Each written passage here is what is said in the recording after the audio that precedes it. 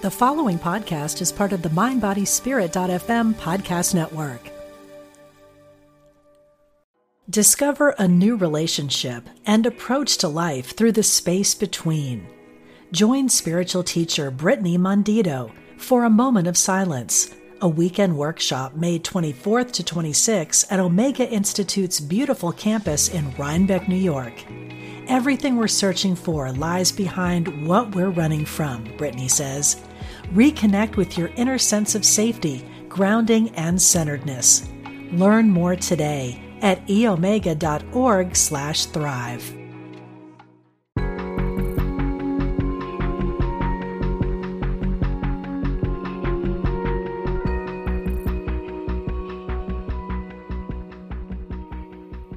Welcome to the Change Your Thoughts, Change Your Life podcast. I'm your host, Nadia Dela Cruz, founder of the Wayne Dyer Wisdom community on Facebook. And if you're on Instagram, I just launched a new account at Wayne Dyer Wisdom. You can find all my social media links and more details about this podcast at nadiadelacruz.com. Now, my guest today is the owner of loveperiod.com, selling t-shirts and clothing with the Love Period slogan. You may have seen Dr. Wayne Dyer wearing these shirts in several of his talks. There is certainly a great story behind all of this, and I can't wait to dive in. Reverend Charles Foley, thank you so much for joining me today. Hey, how are you, Nadia? Good to I'm see you. good. Awesome. Thank you for inviting me. Excited to have this conversation with you today. And I got to tell you, so the photos and videos of seeing Wayne Dyer wearing these shirts, and I'm wearing one now too, you can't really see because I'm behind the microphone. I'm a real customer, folks. The photos that I saw of Wayne Dyer wearing the love shirts, Love Period, were really memorable for me. So much, in fact, that when he died in 2015, and I was heartbroken and shocked, I was looking for some kind of memorabilia, something to remember him by, something to hold on to. And one of the things that I went out and bought at that time was a Love Period shirt. Nice. And I went back this year for a new one. It's been 5 years, right? And I got curious about the man behind the message. So I'm really excited to have this opportunity to talk to you. Great. I'm happy to share. It's awesome. Yeah, it's been a while since you bought a shirt. I tell you, I have to shame you there. 5 years. I know. I went too long, but yeah. I'm back. That's what counts, back. Right? But it's been a terrific journey of creating loveperiod.com and sharing the love shirts all over the U.S., Canada, even Australia, places in Europe. I don't regularly ship there because it's very expensive. But if someone begs me, I'll go for it. All right. And as you know, Wayne Dyer spoke in Australia many times. Oh, yeah, he did. So wherever he spoke, I would get orders from. So I could tell wherever he was any time. How long have you been selling these shirts for? I think it's 6-7 years. I'm not too sure. Okay. Time flies. I haven't been keeping track. I think it was at least a year before I introduced the shirt to Dr. Dyer. So you are the one that gave Dr. Wayne Dyer the Love Period shirts. Did you want to tell us about that? Sure. So as you know, they used to have these You Can Do It seminars across the U.S., throughout the world. And I was just starting out Love Period. And I thought, I should try to give one of these shirts to someone who is spiritually inclined, who could authentically represent the message of, love is what our true nature is. And that's what we're here, born in this world to express. So I really didn't know that much about Dr. Dyer prior to going to that first seminar in New York City. So I got a ticket for the Javits Center, and I went in there, and there's maybe 5,000 people at the conference. And after he spoke, very terrific, I went up to the stage like a lot of people do, and he signs things and give him gifts. I gave him a T-shirt. And at that time, the T-shirt was white. I gave him a white T-shirt. And he was dressed in all in black. I'm like, oh, darn. I should have given him a black T-shirt. So a whole year went by, and the conference came back to New York, and I signed up. And we had that terrific storm, hurricane back then where everything got flooded. Mm-hmm. So the conference got deferred for another 6 months. But I went to the conference again, and this time I brought a black long sleeve shirt. And I enjoyed his talk as always, and saw him at the front, gave him the shirt and one of my cards, and that was it. So So did he remember you from the first time that you had given him the shirt? Like a year and a half before, right? Yeah, he actually didn't see the shirt. I had it in a bag, and so he saw it afterwards. But I went to multiple conferences after that, and met his daughters, and he knew me to see me, but we never really connected and spoke. So his daughter always said, "Oh, we should have had you up on stage." And I was like, "No, that's okay. Because I would go to those conferences, and I would hand out hundreds of my cards. The daily love resolution cards with his picture. That. Yeah. Mm-hmm. And but this picture here, as the story goes, so I gave him the black shirt, and 6 months later, I get an email from this lovely lady in Los Angeles. And she's like, "Are you the person who are selling the love shirts?" I was like, "Yes." And she's like, "Well, do you know that Dr. Dyer is wearing your love shirt?" And he was just in Nova Scotia, and someone took this picture. So she sent me the picture and several other pictures, and I sent her a love shirt. And then from that point on, he started wearing the shirt wherever he spoke. So I could tell if he was in San Francisco, I'd get some orders there. I'd get orders wherever he was speaking. And then if he was on the East Coast, I would make sure I'd go to the conferences and hand out my cards and say hi to his daughters. And I knew the teleprompter lady who took all the... So I started to, learn, be introduced to some of the people behind the scenes. Mm-hmm. But they never really went, Hale House is all into their books, not so much. But the message was there. And then he was doing his last PBS special. Mm-hmm. And his crew, or the Hale House people, called me and asked if I would mind if he wore the love shirt on the last PBS special. Wow, what an honor. I had to think about that one. Let me get back to you. I need to sleep on that one. But they had to make a shirt just for him, because if he wore the white font, it didn't really show up well. So they made a shirt with like a light blue font. Yeah. And if you notice, it's really not love period, because to make a love period shirt, it's two different fonts. So if you do one font, the period is actually a square.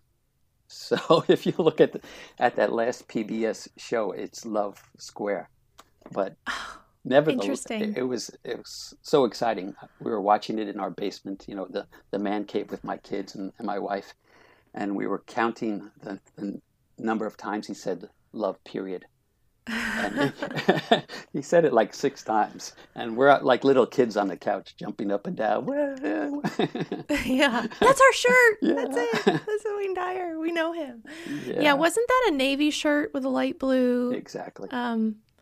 Writing on it? Yeah. He must have had several, because I remember him in that blue one. And what a powerful talk that was with I Can See Clearly Now. Right.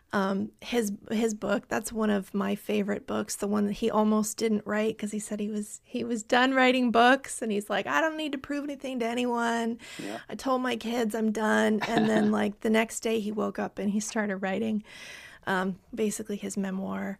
And Yeah. Yeah, that's really neat that you connected with him in that way. I think you picked a great speaker, a great representation, because especially I would say maybe in the last 10 years of his career, Mm-hmm. he was getting more and more into the heart of only love, only love, only love, right? Yeah. The message was becoming distilled into, something that kind of transcends words.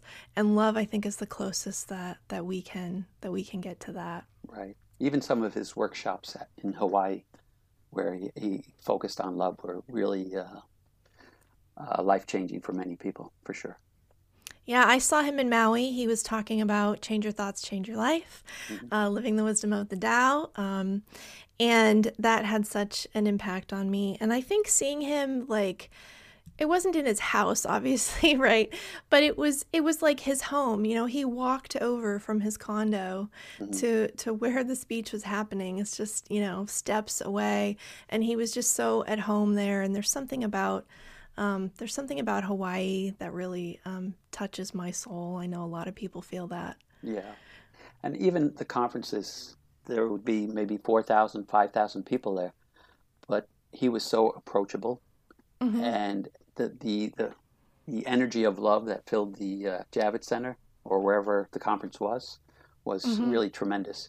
And I'm just happy-go-lucky, walking around to everybody and in my VIP seat, handing out my little love cards and Yeah. wishing everyone well.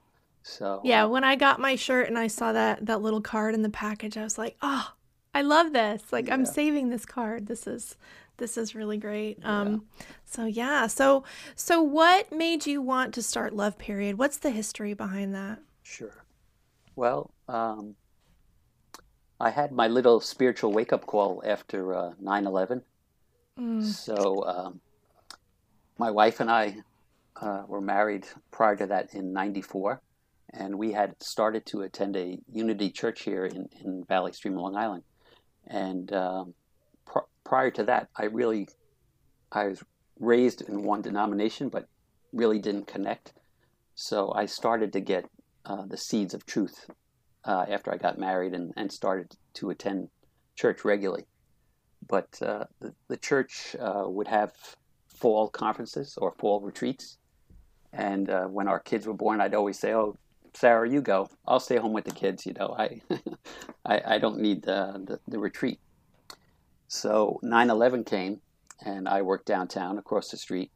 And as you can imagine, I saw a lot of that. What's the word we want? Well, all the damages and carnage that happened that day, and it really put me in a state of shock. And so when the fall retreat came that year, I said, "Okay, I'll go to that retreat." So my mother took our two kids, and we went to the retreat. And the retreat was all about, no longer about the God out there, but the God within you, or the Christ within you. And that was a big shift in my perspective. I always prayed to a God out there, and heaven was a place that you could get only after you died. So I really put all my heart and soul into that. And I had a couple little wake-ups. I was writing out my check on Sunday. It was a Saturday and Sunday retreat. And I was writing out my check for my tithe. And I looked at my check register, and I saw that there was no entries in it for 2 months.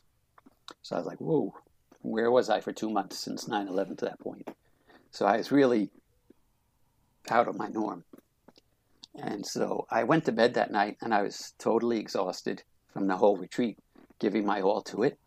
And I was woken up the next morning, kind of like Dr. Dyer would always talk about being woken up early in the morning by spirit. Mm-hmm. 3:13. Yeah. Mm-hmm. So mine was more like 5:15.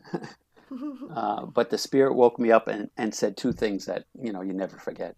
Said to be still and let God be God, and Jesus is my way shower. And it wasn't like words that I can hear from you. It was like words that kind of filled my body. And I sat up in my bed immediately. I looked over at my wife, Sarah, pretty sound asleep. And I was like, what was that? And it was so enormous, the feeling, that it was even hard to put into words. I didn't even tell my wife. I tried to tell my minister, but every time I approached him, I just couldn't get it out.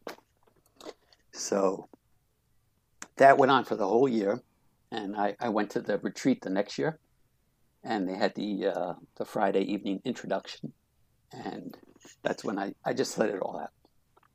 And from that point on, I started applying myself more diligently in my studies.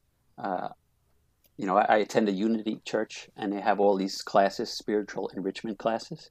I started taking all these classes. I'd spend summer times, 2 weeks out in the summer, out in Kansas City, in Lee Summit, Missouri, where they have the headquarters. I'd take classes at other Unity churches. Any class I could get to enrich myself and prepare myself to become a minister, I was taking and building up that consciousness. So at the same time, I'm still doing my 9 to 5, and I had a one-on-one interview with my boss. I was in a large financial brokerage firm, and the head auditor came and had a one-on-one meeting with me, and he asked me, "Charles, where do you see yourself in 5 years?" So I was like, "Oh, darn it. What do I tell him?" That's a loaded question. So what do I tell him? Do I tell him I'll be the best auditor you've ever had in 5 years?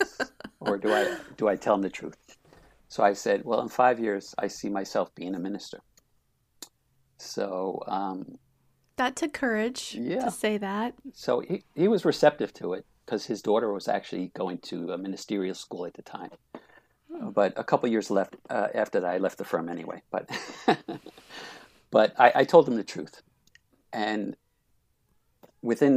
from that point to 5 years later, I had some hiccups in my journey to becoming a minister. But it was 5 years to that date that I actually became a minister with this group called the Voice for Love.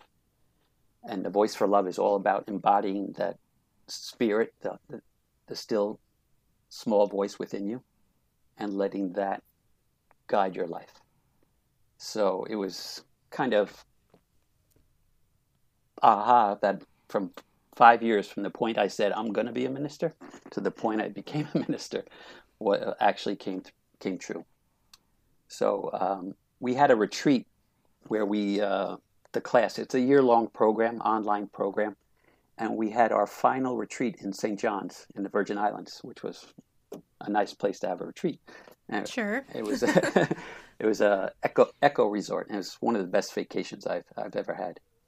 But we had a weekend retreat, and it was a great celebration. And at that retreat, I always had an idea of creating a website around love, period. So I had previously gotten a shirt that said love. It wasn't period, though. It was a square. Wrong font. Exactly. So we broke off into groups of 4 or 5 people per group, and we started brainstorming how we could bring our ministry forward. And so my ministry was all about love, and that's where I envisioned creating a website where I could encourage people to live by their true nature. And I wanted to market these shirts, which to me are just a reminder, like a stop sign, to remind ourselves that we are love, and that's our true nature. So, and when you're wearing this shirt, it's really hard to be something other than love. And you get so many terrific responses to when people see the love. So it's been a real blessing since that time. And one of the ladies in that group, her husband is a web designer. So he designed the web for a nominal price. And originally I was going to put it under a URL called putgodfirst.com, which is another URL I had owned previously, but it didn't feel right. So I went on to the website where you can find the Domain registration? Exactly. Yeah, I used to be a web designer. And Former life. And there was loveperiod.com. And I made them an offer, and they actually came down and they made me a very reasonable offer, and I bought the domain. You had to haggle for it. Yeah. But, it was very nominal, so it was good. It was great. You got it. It was meant to be yours. Yeah. It feels like this is a message that was coming through you. Isn't it interesting how you have that awakening, you have that moment, you're receiving those messages. Some people call it hearing a voice, but I totally agree with you. It's usually not an audible voice. It's like it's like a thought download.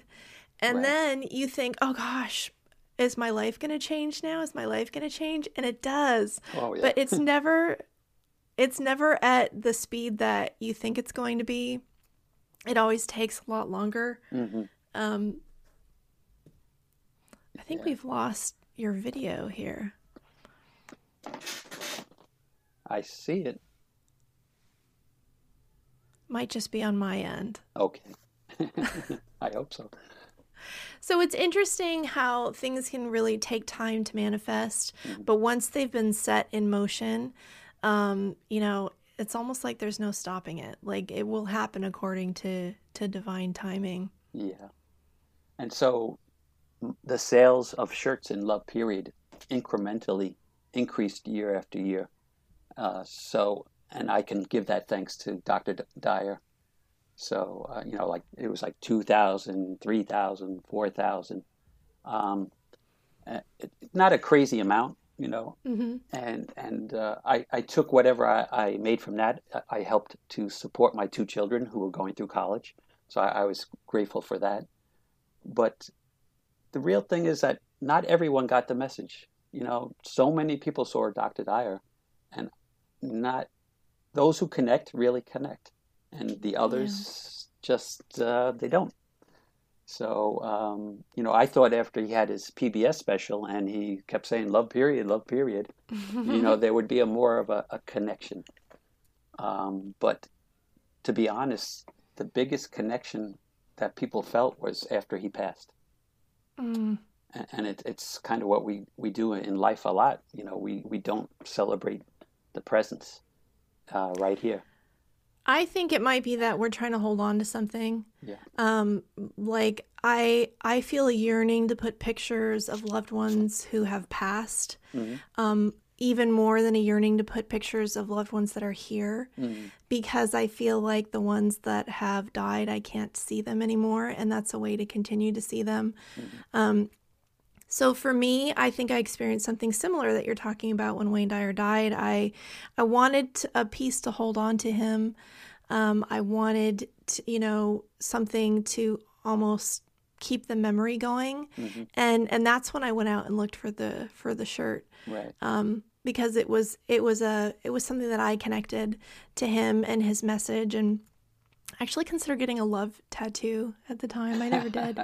But I was really just trying to think like Wayne Dyer has been such a huge influence on my life for so long. It's something you can't really quantify. And I didn't want to lose that. I didn't want to let go of that. And so it may be that we appreciate those more when they're gone, but I think sometimes we're just more actively trying to hold on. Right. And I actually had a dream of him shortly after his passing, that he came in a dream and he was telling me, I'm just in the room next door. So if you have anything, just ask. And I found that very comforting. So I think that's so true. So many people have had dreams of Wayne. I've had dreams of Wayne periodically. I didn't when he died. Mm-hmm. I had a dream of Ram Dass like a few days before he passed, which is really interesting. Mm-hmm. But Wayne, no. But I do see him sometimes in dreams, and it feels like a visitation. It feels like he's really, right there in spirit. And I mean, I definitely believe in that. I think that we're spiritual beings having a human experience. That's something that he probably introduced to me originally.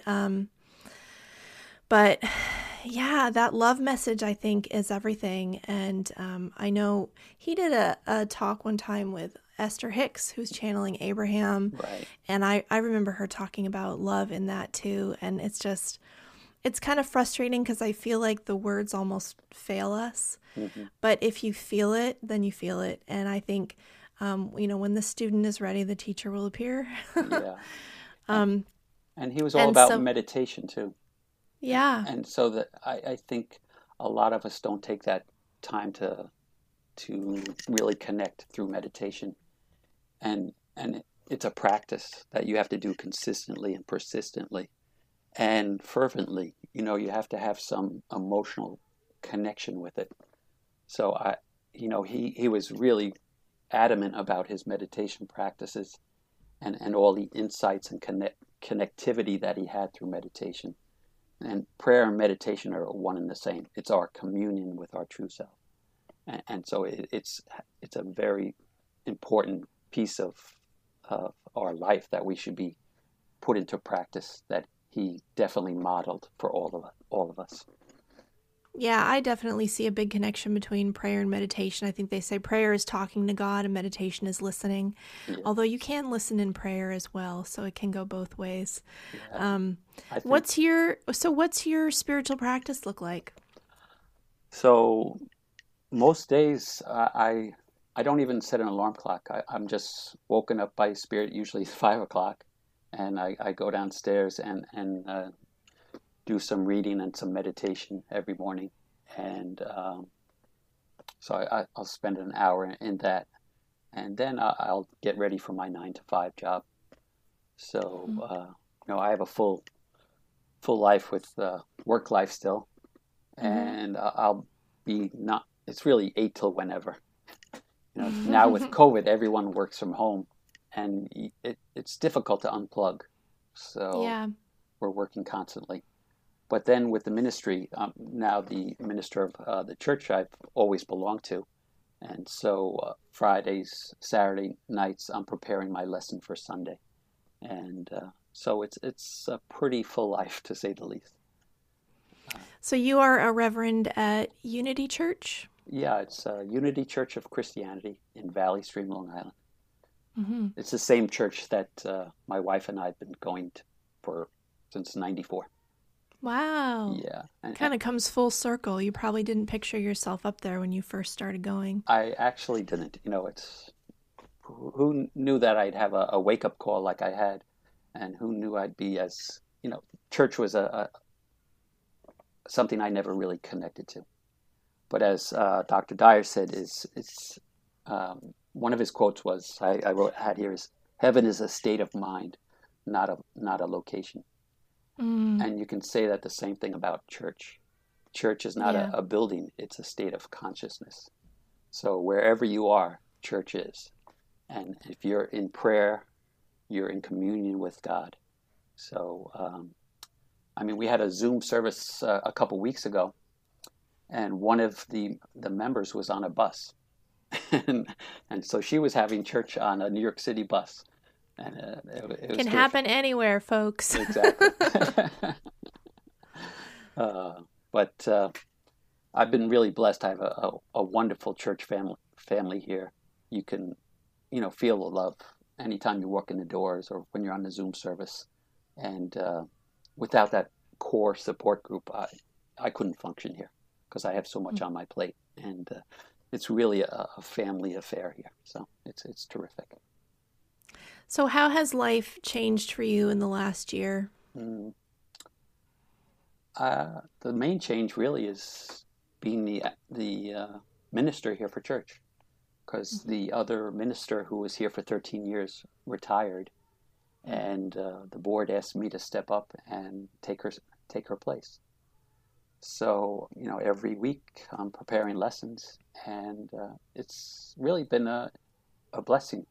Because the way I approach it is I ask Spirit for a title, and then throughout the week, these things are coming either on the internet or I'm reading something, and they're all related to the title. And it just naturally falls together by Saturday night. and it's inspiring for myself because they say you teach what you need to learn first.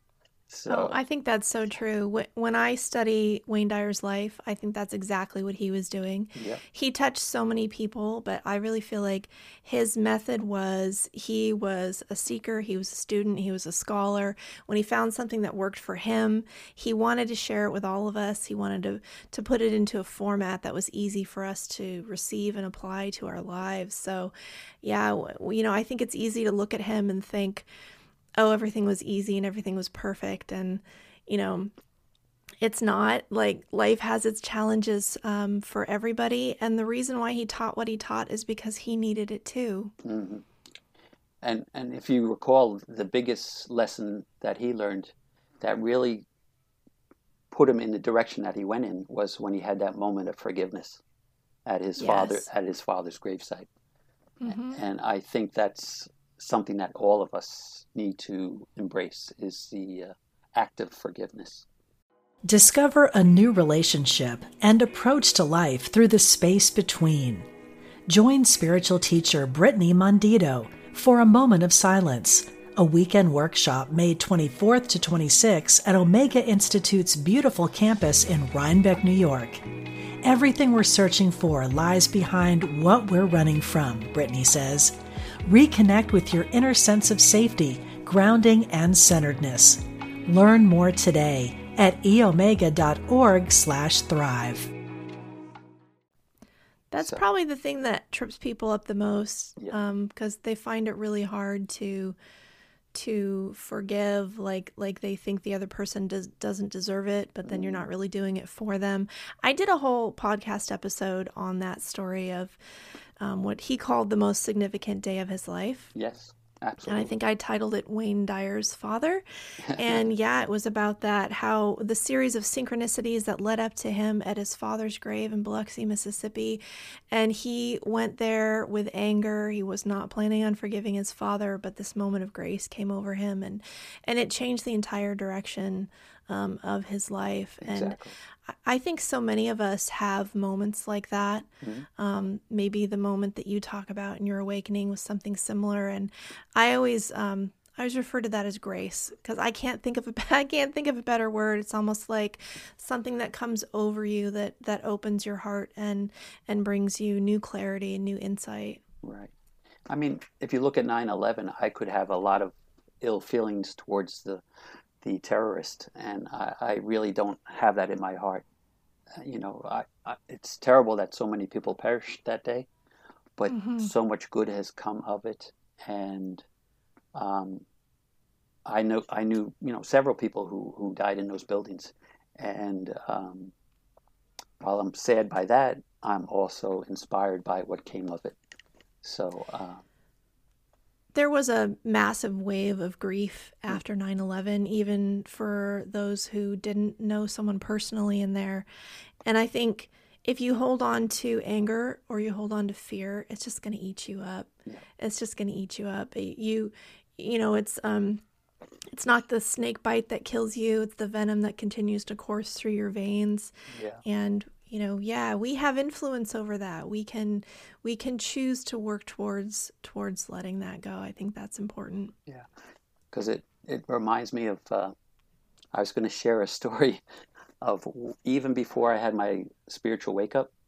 It was way back 8 years prior, 1993. I was on a business trip in Atlanta, and Saturday night, and I said, "Well, what am I going to do?" I was single, 20 years younger. Hmm. Am I going to go out clubbing, or am I going to go to bed and go to church the next morning? So I went to bed and I went to church the next morning, and Hmm. I went to the Unity Church in Atlanta, and it was a week right after the Waco massacre. If you remember that. Oh gosh, Right? yes. So the minister, his lesson was all about if you become the beast to beat the beast, then the beast has won. Hmm. So that's kind of what transpired in Waco. They didn't choose love. They chose to become the beast, and then the massacre happened thereafter. So that I remembered, all my life. But then after the service, they had a guest speaker who was doing a class on meditation. He was a guru in meditation. He's since passed. But I sat up front, and I sat next to one of his followers who kind of looked the part. He had like a white robe on and a long beard and the long hair. Mm-hmm. And there was a meditation practice, and I went through that. And to be honest, I didn't get that much from it. But I was setting the seeds, putting the seeds into place. And after his talk was done, the person next to me, his follower, stood up, and I stood up, and we embraced. And it wasn't like the usual, bro embrace, hey, have a good day. We really embraced, and we came head to head. And he said words that I'll never forget. He said, "You'll do great things." And it took my breath away. And I wanted to share that because I think so many people need to hear that they'll do great things. I don't think we tell our kids, we don't tell each other how great we are, and that we have divinity, we have the divine spirit of love within us, and through that love, we can do great things. And so true. You have those moments where people say things and you never forget them. And that was a moment.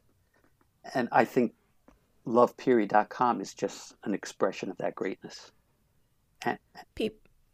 And people serve as messengers in our life. Yeah. So, I think we get that feeling sometimes somebody says something and it feels like this is important. Remember this. Yeah.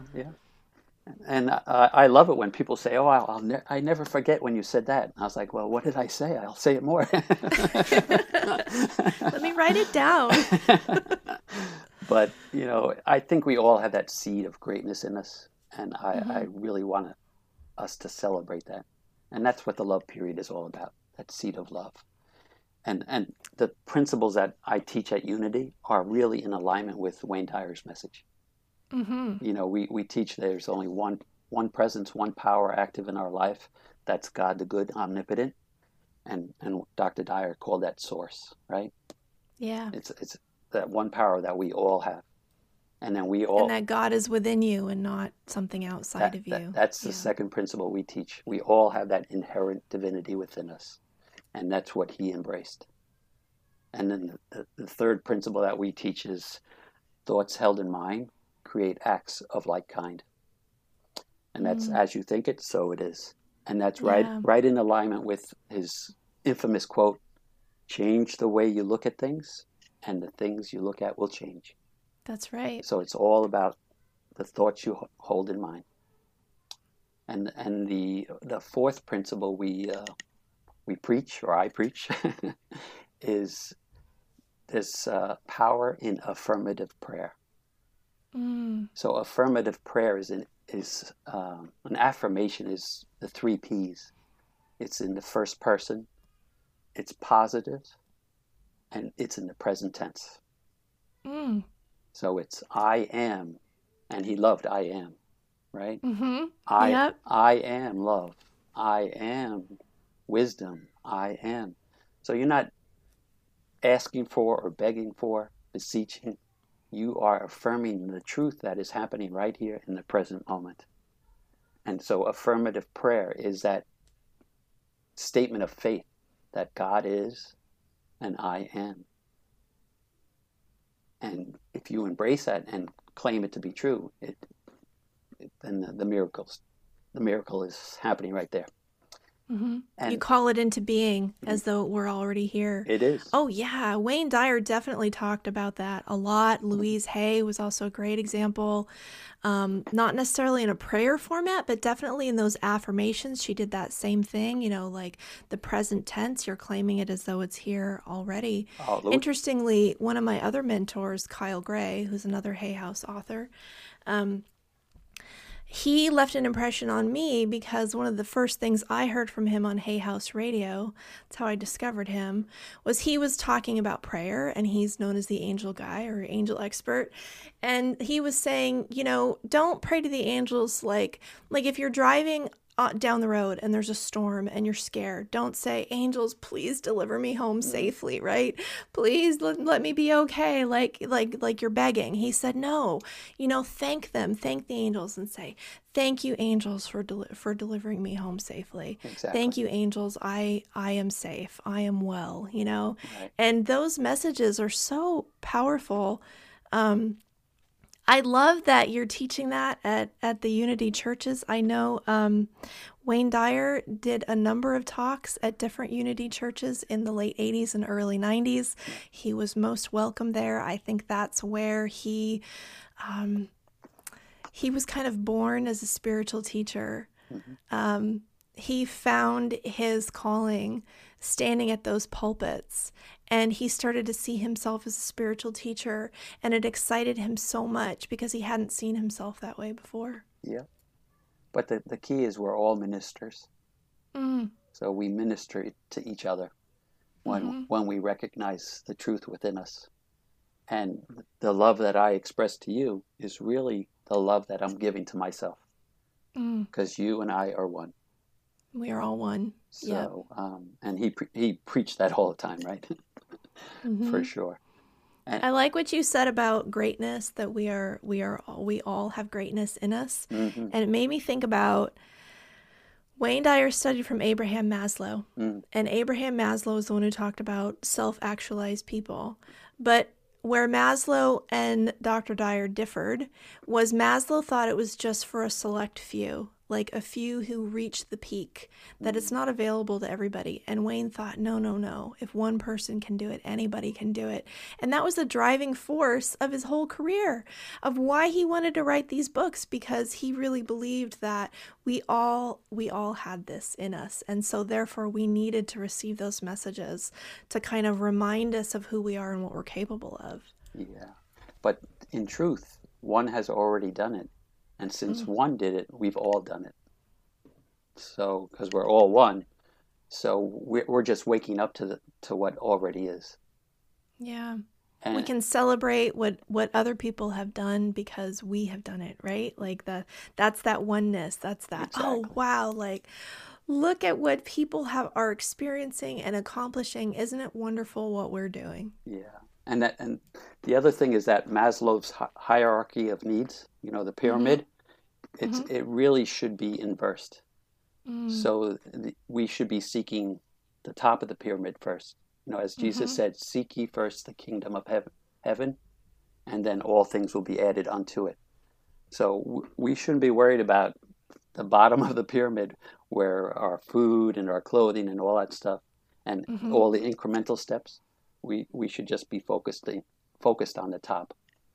Start with spirit. Spirit's at the heart of everything. Exactly. So I love that. Yeah. That's a great message. But we have it inverted, and it causes a lot of problems. So I could see that. And then you think that it's something that's out there down the road, far away, that is not within reach, but it's really foundation to who we are. it's already here. As he said, heaven is a state of mind.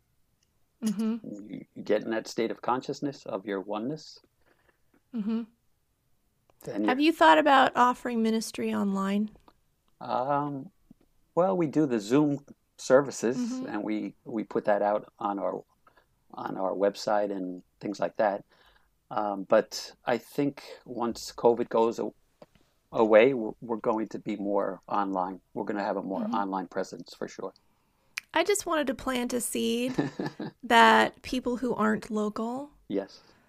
will really benefit from this message. And it's not that you're the only one who can give this message, but you are a great speaker for this truth. And however people can receive that, I know we're more online than ever, and we're kind of evolving with that, and things that we didn't think we'd be doing online, we are. And so yeah, you might consider down the line putting little snippets or something on social media. You might help people find their center. Absolutely. Right? It's stepping out of my comfort zone. And I hear you.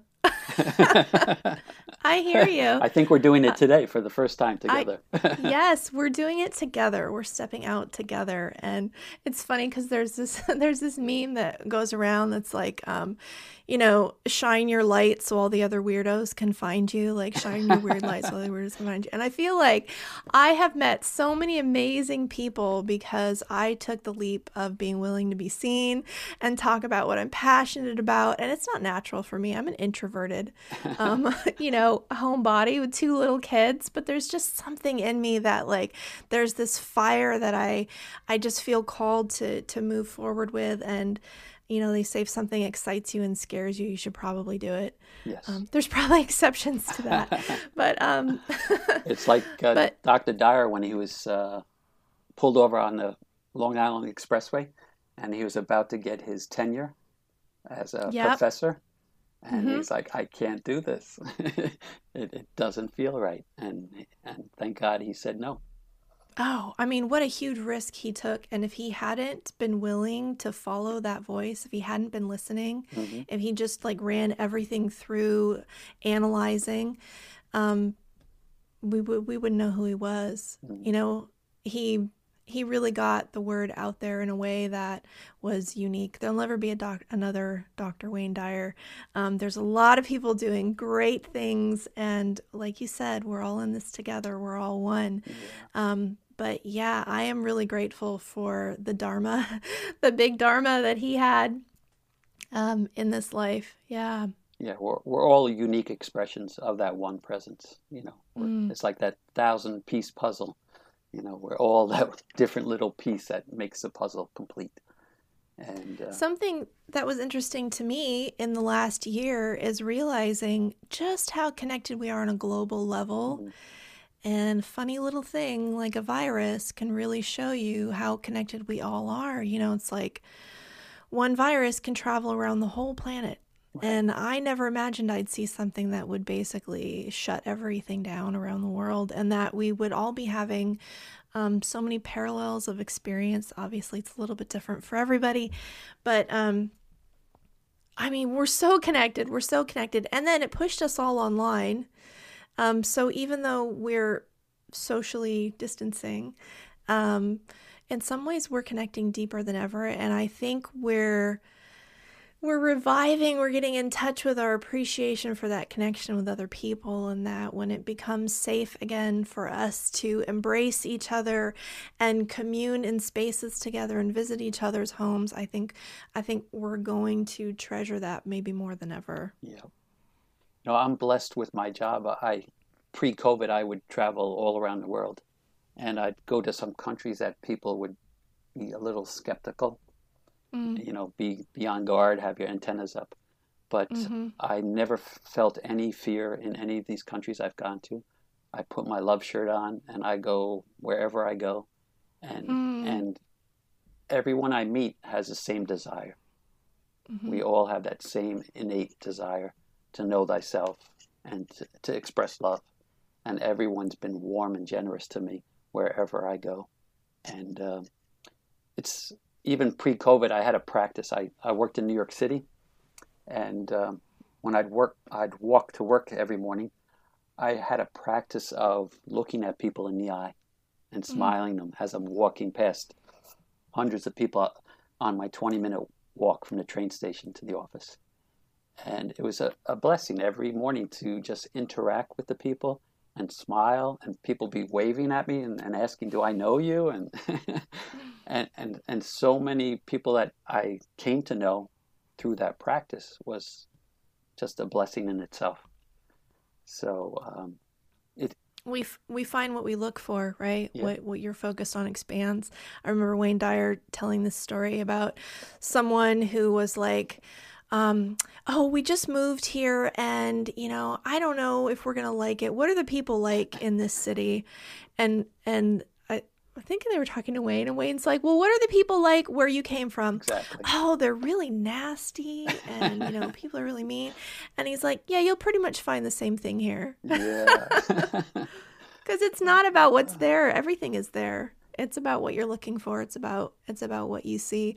I think it's so funny what you said, that you can wear one of these love shirts and it's hard to be anything but love, because I'm picturing somebody like trying to yell at someone at the grocery store or something wearing a love shirt. You'd be like, no, I don't think so. Maybe I should hold back. Road rage. Yeah. Which. Yeah, it's a nice little reminder. Well, a couple years back, even before Love Period, I did a 21-day practice where every day at the end of the day, you had to examine how you acted during the day. And if you did anything that offended someone or was hurtful, you had to make amends for it immediately the next day. It's like What's the purpose for that? Is it so you don't carry it forward? The purpose is, the name of the practice was called the Eye of the Storm. So it's being that presence, that power wherever you are.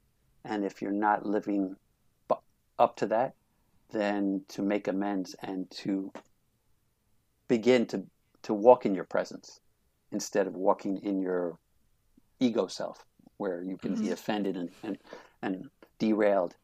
So I was at a grocery store with my son, and I was being a little flip with the cashier, and she didn't respond the way I expected her to, and I responded to her in a negative way.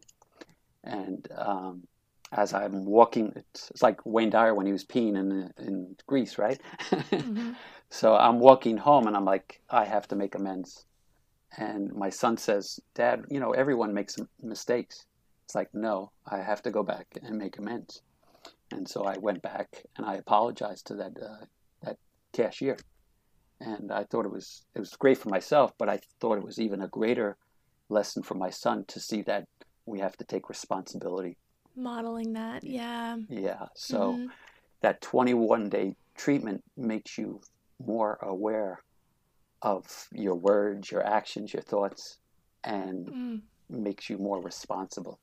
So now, I saw that you had something on the loveperiod.com website that says 21 days of love. Is that the same practice? That's similar, but as they say, it takes 21 days to change a new habit, so they say. I think it's probably double that, but... Let's start with 21 and see what happens. Yeah. So the idea is to practice love for 21 days, and that way it becomes more ingrained and natural in your day-to-day practices. And so the same thing was in the Eye of the Storm practice, is 21 days of self-reflection every day and making amends for anything that wasn't in alignment with love and peace on your day-to-day journey. That sounds like it could be really powerful. It actually makes me think about A Course in Miracles. Are you a student of A Course in Miracles as well? I do read it. That's part of my reading in the morning. I get the lessons on my phone. And it's the terrific part about that is many times I'm preparing my lesson for the week, and I'll get the lessons on my phone, and they're perfectly in alignment with what I'm sharing. Of course. Synchronicity. Yeah. So I love that reinforcement that the Course brings. Yeah, I actually discovered it because of Wayne Dyer. I kept hearing him quote from it, and I was like, what is this? Is this a online course? Like, do I need a textbook? Like, what is the Course in Miracles? Right? Because he always says a student of A Course in Miracles. And then one year I decided to dive in, and I studied with Holly Holden, which is Robert Holden's wife. Okay, yeah. Presence of Love. I sent him shirts. Oh yeah, he's great. I love him. And his wife is fantastic too. And they have kids that are not that much older than mine. So I really kind of, I feel in alignment with her daily posts she was doing and stuff. But yeah, A Course in Miracles. It's something that you don't really get through your mind. You get it through your heart. And it's these things that you have to sit with. But for anyone who hasn't checked it out, it's worth looking into. I also highly recommend using a study group to learn more about it. Yeah. The language in A Course in Miracles is challenging for many people. So it's kind of like Old Testament, like you're trying to almost or Shakespeare, right? Where you're trying to translate it a little bit in your head, like what is the meaning here? So if you're having kind of a daily discussion with other people about what does this mean, and giving yourself time, even if you can't quite grasp it, just giving yourself time to sit with it, and you might just get something from it that wasn't expected. One little point I'll make, even on the Old Testament, the language in there is very challenging for most people. Even for myself. And what I find that helps bring it to light is in Unity, we have a thing called the Metaphysical Bible Dictionary. And it has all the terms and the places that are within the Bible. And so as I'm reading it, I use the Metaphysical Bible Dictionary, which tells you what the places and things represent in consciousness.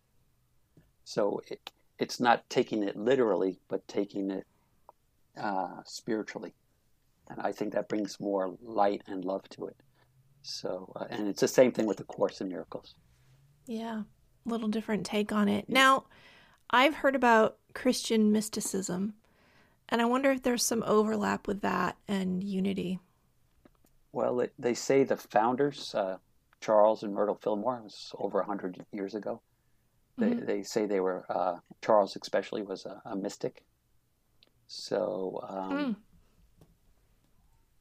it's hard to deny that he wasn't, because some of the materials and that he's put together, I couldn't see anybody who wasn't a mystic not doing that. So the interpretations of the Bible from a metaphysical standpoint, it takes someone in a different mindset for sure. And I think it's tuning into that Christ consciousness and allowing that to speak through you. And he spent hours every day in meditation, 4 to 5 hours, and he would work through the night. They say he only slept a couple hours every night. And oh gosh, so I couldn't function. Yeah, that's not my calling. My calling would look a little different. It would have to have sleep at night. Right. And his wife was equally right there. She knew the power in prayer, and their whole ministry started out as a healing ministry, the healing power of prayer, and they still do it. If you know the Daily Word publication. Yeah, Richard Rohr. No, this is a different one that Unity puts out. Oh, okay. And they have a 24/7 prayer vigil group that you can call them anytime for prayers. And they get, I think, millions of prayer calls every year. So it just reaffirms the power of affirmative prayer and all the so-called miracles. Miracles are not abnormal. They are the norm. Yeah, Wayne Dyer used to say, expect miracles, right? Right. So if you get into that prayerful consciousness, expect miracles. So most people that identify as spiritual don't attend a church service, but I feel like with Unity there's a lot of overlap about that, God being within you and not something outside of you. So I'm curious what you might say is the difference between having, say, a solo spiritual practice or participating in a Unity church service. I think they reinforce each other, and I think Unity supports that solo practice, because the fifth principle, which I didn't go over, is the 5. There's more. Yeah. The fifth principle is, it's nice to know that there's only one power, one presence, and you are divine, and what you think you bring about, and the power of affirmative prayer. The fifth principle is you have to practice. If you don't put it into practice, then what good is it? So, church is a state of consciousness. But growing up, I went to church for an hour, and I called it the double door syndrome. When you walk through the double doors, then church was a thing in the past, and then you're back to your same old, same old. and that's why didn't go to retreats for many years because growing up, I belonged to a church group, and my friends would go on these retreats, and they come out of the retreat saying, "Oh, I love Jesus, I love Jesus," and then 2 weeks later they're doing the same old, same old. So you really have to take responsibility for your own thoughts, your own actions, and put it into practice. And that's, I think, the difference between Unity and many other groups, is that they encourage you to practice. And it's not a moment of prayer, it's a life of prayer. So, prayer is communion with God. So if you can stay in communion with God, as we are right here, we're having a prayerful moment. Yeah, right? I feel it. Yeah. So every moment, when you're with your kids, you're having a prayerful moment. When my kids were probably young like yours, when they were in bed, I would pray over them. I'd hold my hands over them, and I could feel if they had a good day or not such a good day. And I would stay with them. I'd stay with them until I felt a release. And then I could go to sleep myself. So it's energy work. It's a very spiritual thing. Oh, yeah. I think that we're not limited to 5 senses. I know we're not limited to 5 senses. That energy is in everything, and energy is information. And so I think we're picking up things about people and situation and places all the time that we're not always aware of, or we don't give ourselves credit for, like, that feeling actually coming from a real place and not just something you imagined in your head. And that's an important part of my life. But that communion with God, I like what you said about that. It made me think about when I was a little girl, and I was raised pretty conservative, but I had a very sort of loose personal connection to God. Like, I feel blessed that I wasn't taught that he was this punisher in the sky, or if I was, I didn't believe that part, because that wasn't my experience of it. And so I remember being taught, well, when you pray to God, just talk to him like he's your friend and he's going to listen, right? And I remember being in my bed at night, and I shared a room with my 2 sisters. I'm the baby of the family. And I remember, like, praying to God, and, like, I wouldn't necessarily have anything to say, but I would feel his presence. And I would feel that, and it would bring me peace. I felt sort of this comforted blanket of love, and I wouldn't end the prayer, like you're supposed to say amen, but I didn't want to. So I would sort of, like, leave him on the call, right? And fall asleep with him there. That's nice. And it's funny because I had this moment later in life, right? There was a lot of exploration about what religion was right for me, or what did I believe, or what felt true to me. And I really like the idea of being in a community of others who are fostering good deeds and taking care of each other, and how to live a good life. And I think that church can offer that for a lot of people, but I never found one that I could be like 100%, like, I'm all in, I believe everything you're saying, Right. And so I landed in spirituality, which is a little bit nondescript, but more of this kind of personal experience that you're talking about here. But in the process, like, everybody's talking about the universe and source and all that, and I think we avoid using the word God because it's such a painful trigger for so many people that have experienced trauma related to that, genuine trauma.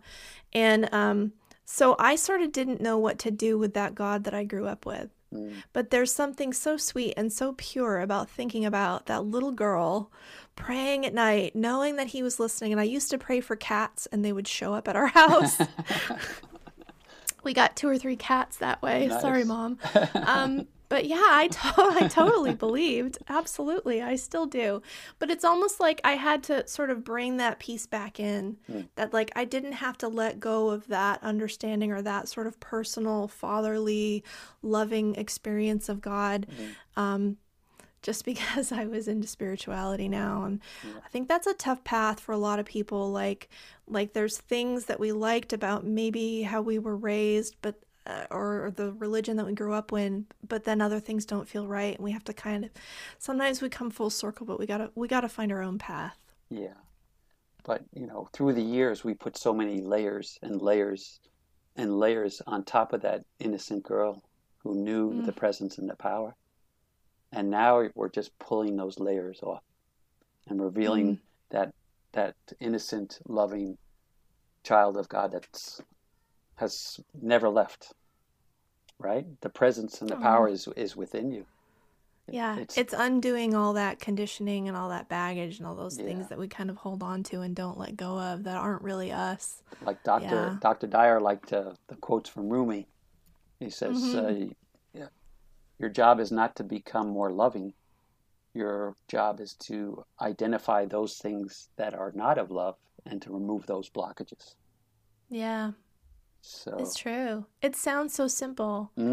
But it's probably the most gut-wrenching inner work that we do is removing those barriers to love. And so much of it is self-love, self-worth. How do you see yourself is what you're able to let in. That people could love you to pieces. You could have abundance flowing in your life, but you're not going to feel it. You're not going to receive it. You're not going to recognize it if you're closed off to it. So that's the way we've been conditioned since 6th grade with my first heartbreak. I was conditioned that I got love from something outside of myself, from that seeking approval, that girl in 6th grade that I had a crush on. That was one of the stories. I won't use her name, but I went to my 6th grade class and I was leaving one afternoon to go home, and there was a note in my desk. And it said, "Oh, Charlie, I want to go out with you." And I had a big crush on this girl. And I went home and I'm all excited and elated. And then I came back to school the next morning and there was a note in my desk. "Charlie, I want to break up with you." What? Yeah. But that's how we easy come, easy go. That's how we were conditioned. That love was something that can hurt us. And it's the farthest thing from the truth. Love is natural and something that we should be expressing naturally. And it's nothing you lose. It's all as you give, so you receive. It's a net win. You open the floodgates. Yeah. It is in giving that we receive. Yeah. It brings me to a quote on your website I'd like to share. Okay. It says, there is only one presence and one power in the universe and in our lives, love. Our mission at loveperiod.com is to be a constant reminder that love is all there is. In truth, there is only one story in our lives which has been written upon our hearts since the beginning of time, and it is love, period. Yeah. As it says in the Bible, I have loved you with an everlasting love since the beginning of time. Hard to beat that. So, what's the best way for people to reach you? They can link through the website. There's an email address there, and actually my phone number's on that website, so they will get my cell phone, believe it or not. So, and they could also get me through the church, which is Unity Church of Christianity in Valley Stream, New York. I think I saw a picture that you posted on the Facebook group around Christmas time. It was like a Christmas card from your family, and you were all wearing the shirts. And I was like, I love that. And it took me a second to realize that, like, you were the one that was behind all of that. And I just thought you all loved the shirts. I was like, wait a minute, there's something more here. And it's such a blessing when people post pictures of themselves with the shirts on from all over the place. It tickles me, to say the least. And I even saw, I was watching another PBS show about cancer, and I saw this young girl in a hospital in New York City, and she was wearing the shirt. I was like, dang, there's lots to be served there. So. Yeah, it's touching hearts for sure. So yeah, if you're interested in checking out one of these shirts for yourself or learning more about Reverend Charles Foley, you can go to loveperiod.com. I'd like to leave everyone today with one more quote from your website, and that is the Daily Love Resolution. Today I will see only love, hear only love, think only love, speak only love, pray only love, and be only love in all things. I deeply and completely love myself. My heart is filled with unconditional love. I am one with the spirit of love. I am blessed and I am a blessing to all. And so it is. Amen. Amen. Thank you, Nadia. Thank you so much for coming on. It's been a real honor to have a chance to speak with you. I do think that we might see some ministry from you online in the future. I'm going to keep my eyes out for that. I'll stretch myself. Thank you.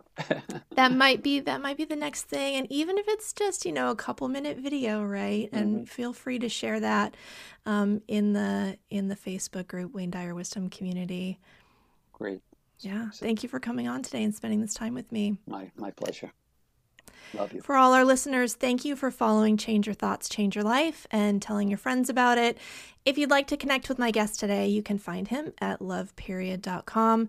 To learn more about this podcast, get links to the Facebook community, or to send me a message, please visit nadiadelacruz.com. I love getting feedback from our incredible audience. Thank you so much for listening. Until next time, take care of yourself and take care of each other. Namaste. Namaste.